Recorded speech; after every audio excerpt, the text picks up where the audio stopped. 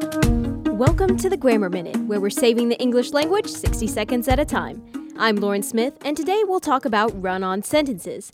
That would be something like, I dropped a pen, it fell in the trash. That's obviously both abrupt and wrong, but what do you do if that's really what you want to say? There are a few ways to correct this run-on sentence. You could add a period between the clauses, but that might sound choppy. I dropped a pen, it fell in the trash. Sentences like these are good for variety, but you don't want to have too many short phrases. You could also join the clauses with and plus a comma. But whatever you do, don't join them with a semicolon. It's technically correct, but it's also horribly antiquated.